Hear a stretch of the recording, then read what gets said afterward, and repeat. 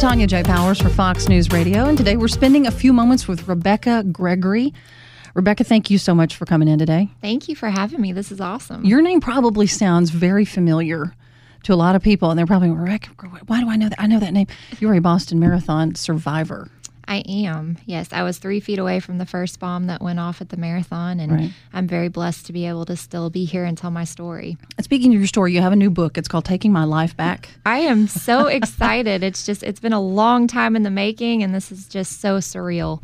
I want to ask you some questions. There's so much I want to cover, and I know we only have a limited time, so I'm going to get to this to start with. Let's talk about, you mentioned you were a few feet away from the first bomb. I was, yes. When it went off near the finish line there. Lots of crowds. Your son Noah was with you. He was, 5 at the time? He was, yes. And he was protected by you. Yes, he had gotten bored watching all the runners pass because we were just spectating. It was my birthday weekend in Boston, and I told him to sit down on my feet with his back against my shins, and that's where he was when the bomb went off 3 feet behind us. 3 feet? Yes.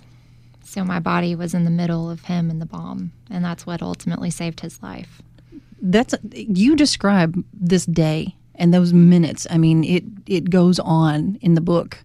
You're very descriptive about how this felt, what you saw, how it smelled. I mean, the entire. How did you summon up all these details, or are these just things you just can't forget? It was difficult to put it into words because it's something that I could never fully describe. The horror from that day. It was a war scene. I mean, people's body parts were laying on the ground next to me. There were bones on the sidewalk, including my own, and nails and ball bearings and BBs and everything else these brothers put into these 2 pressure cookers.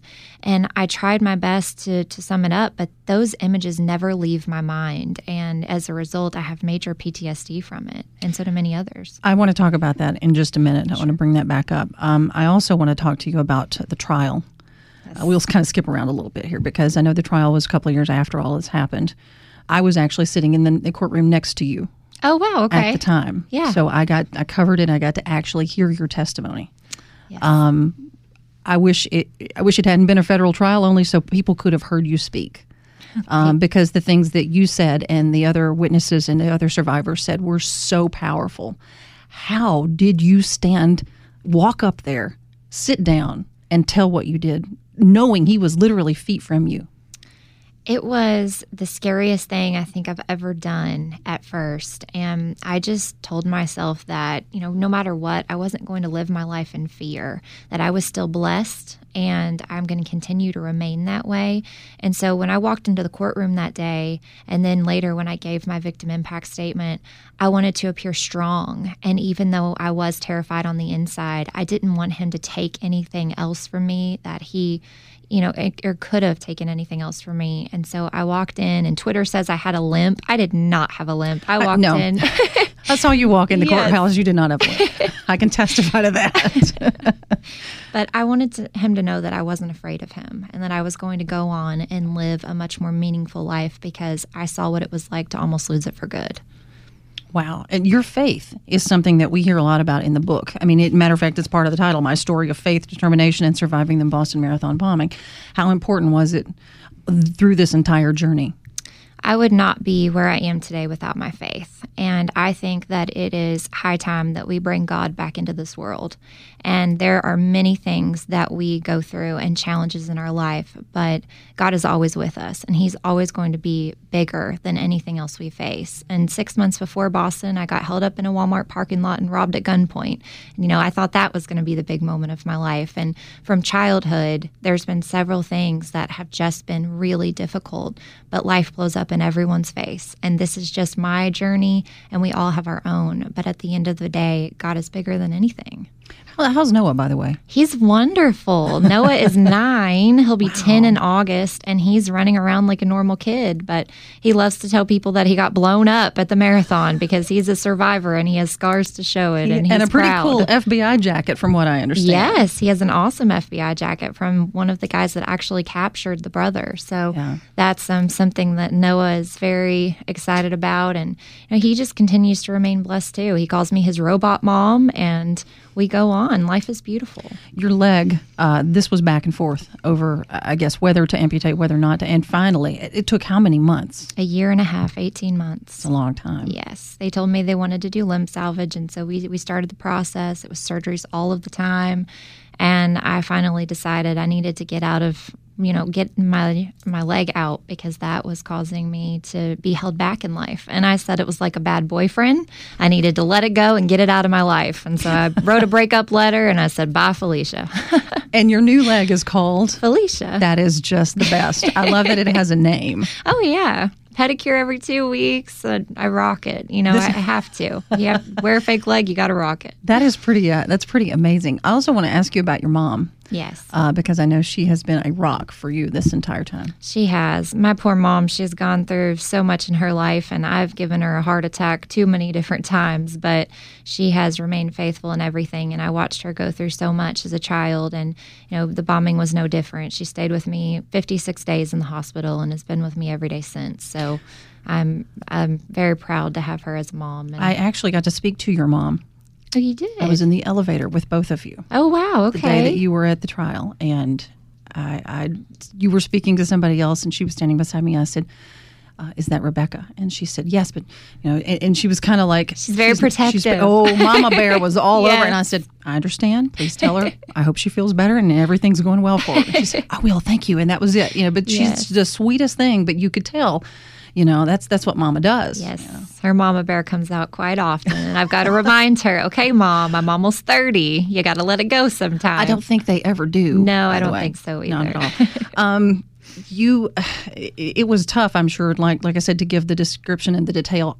When was the first time you saw the video of that day? That had to be just surreal to watch. It was after court, and that was the first time that I saw the actual raw footage of my leg and my son and everything, because a person in our group actually videotaped the entire thing. And I never understood why exactly, but it was really, really difficult to watch, and it still is difficult because those images never leave my mind. And so that's where, the whole PTSD comes in. Mm-hmm. Let's talk about that for a little bit. I know you had a long recovery in the hospital. Yes. Matter of fact, one of the parts of the book that I love is the note you wrote to your mom. Yes. The first thing you wrote to her. God is not finished with me yet. Angels were all around us. I love that because even at that point, you had your mind fixed on one thing. I did. I was just blessed to be alive. And that was before I even found out that my legs had shielded my son. And then after that, I'm like, man, I would do it again, and that's not to say that I wish this never happened. I wish that I could go back any day of the week, but I can't. And so now I'm grateful for the crumbs, because no matter how hard life is, my beauty and my blessings will far outweigh my problems. The PTSD, how does it come back? Is it a loud noise? What is it? It's with me every day. Mm-hmm. There are most days where I have to give myself a pep talk to even leave my house and say, okay, Rebekah, nobody's going to try to kill you today. You need to go out and you need to get your errands run. There's many nights where I wake up from a nightmare, or I'm scared if I hear a sound outside the house, an animal or something, but I think it's someone trying to break in. And my poor husband, bless his heart, he's with me every step of that, and he's so supportive, and he's there to say, it's okay, I've got you. And that's a really amazing thing. But just the other day, I was at the airport and someone left their backpack next to me, and my mind automatically goes to bomb when I see a backpack. And so there are things like that every single day that are constantly still there. Okay, you mentioned your husband. We're going to act like he's not in the room for a minute. Tell me about Chris. Oh, he's so wonderful. I can't tell you enough about Chris. Chris is my college boyfriend, and we reconnected after 10 years. And I was at a really good place in my life. I had been to a lot of therapy where I sat down and I was like, tell me what I'm doing wrong to attract, not very great men. And I realized that it all kind of went back to my childhood, and I was dating guys that were just like my abusive father in every way. And so I really healed. And it's amazing because right around the time that I was doing so great is when Chris re-entered my life over a dinner in Houston. And we decided we were going to get married, and he was going to move to Houston from Kentucky. And the rest is history. It's been an amazing ride, and he is truly my best friend. And you have a brand new baby. I do. too. Riley. Yeah. Yes. And doctors in Boston said I'd never be able to do that. And so she is another miracle in my life. And she is getting ready to turn 1 in May. Already? So, yes, it is. Wow. She is incredible. We are having so much fun. And Noah is such a good big brother. And she adores him. He's her favorite. He's her favorite. Forget mom and dad. It's Noah. It's all about Noah. Yes. I was surprised to read something in your book that I never would have thought of, and it quite honestly it kind of made me angry to read. There were people who thought this was a hoax. Yes. I don't know how I missed this in all the coverage, but if I've learned anything, I think it's you can't fix crazy, right? And so there are these people who are just so adamant that I am an actress and I get paid billions of dollars to act and blow my own leg off for attention, and all of these crazy conspiracy theorists online that are not nice. We'll just say that. But for every few of those, there's thousands upon thousands of other people who are so supportive and encouraging. And that's the other thing I was going to bring up was some of the examples that you've given in the book of notes of support and encouragement, and I'm sure those far outweigh the others. Absolutely. Every single day. And that's what keeps me going. And so for, as inspired as I have made some people, which I don't even feel worthy of, they give that back to me tenfold. And I'm so appreciative of every single person that's been with me through this journey. Have you kept in touch with any of the other, the folks who survived this? I mean, I would think it's almost like a fraternity almost that nobody wants to be in. It's like a weird family. We call it our Boylston Street family, and it's mainly the amputees of that day we've formed some close bonds with. And those are the people that I can reach out to when I'm having a really tough day because they get it. They were there. So I'm very thankful for that. And I want to end, but I know I could keep you here for hours. Seriously, we could chat. Would you read just a couple of lines out of your book that I would love to hear in your voice because it's part of your victim's impact statement? Sure. And it's the last 2 lines. Starts right there. I can't believe that you, at 21 years old, didn't think twice about wasting such a precious life, and I'm sad that you won't be here to see what happens next. We are Boston strong, we are America strong, and choosing to mess with us was a terrible idea. How's that for your victim impact statement? And you said this out loud. I did. To whom? I said it in the courtroom, so that was the last part of my victim impact statement.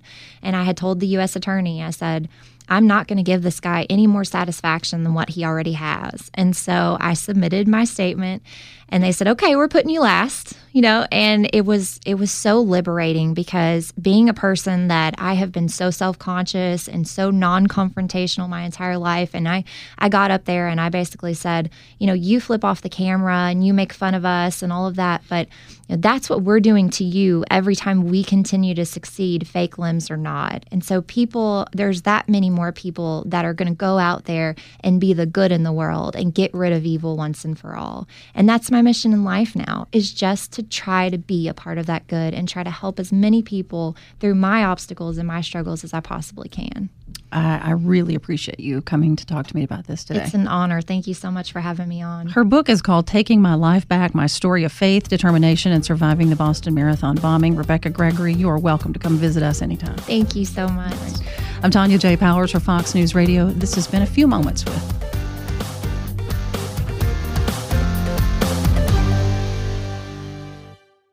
Listen to Fox News Podcast shows ad-free on Fox News Podcast Plus, on Apple Podcast, Amazon Music with your Prime membership, or follow wherever you get your podcasts.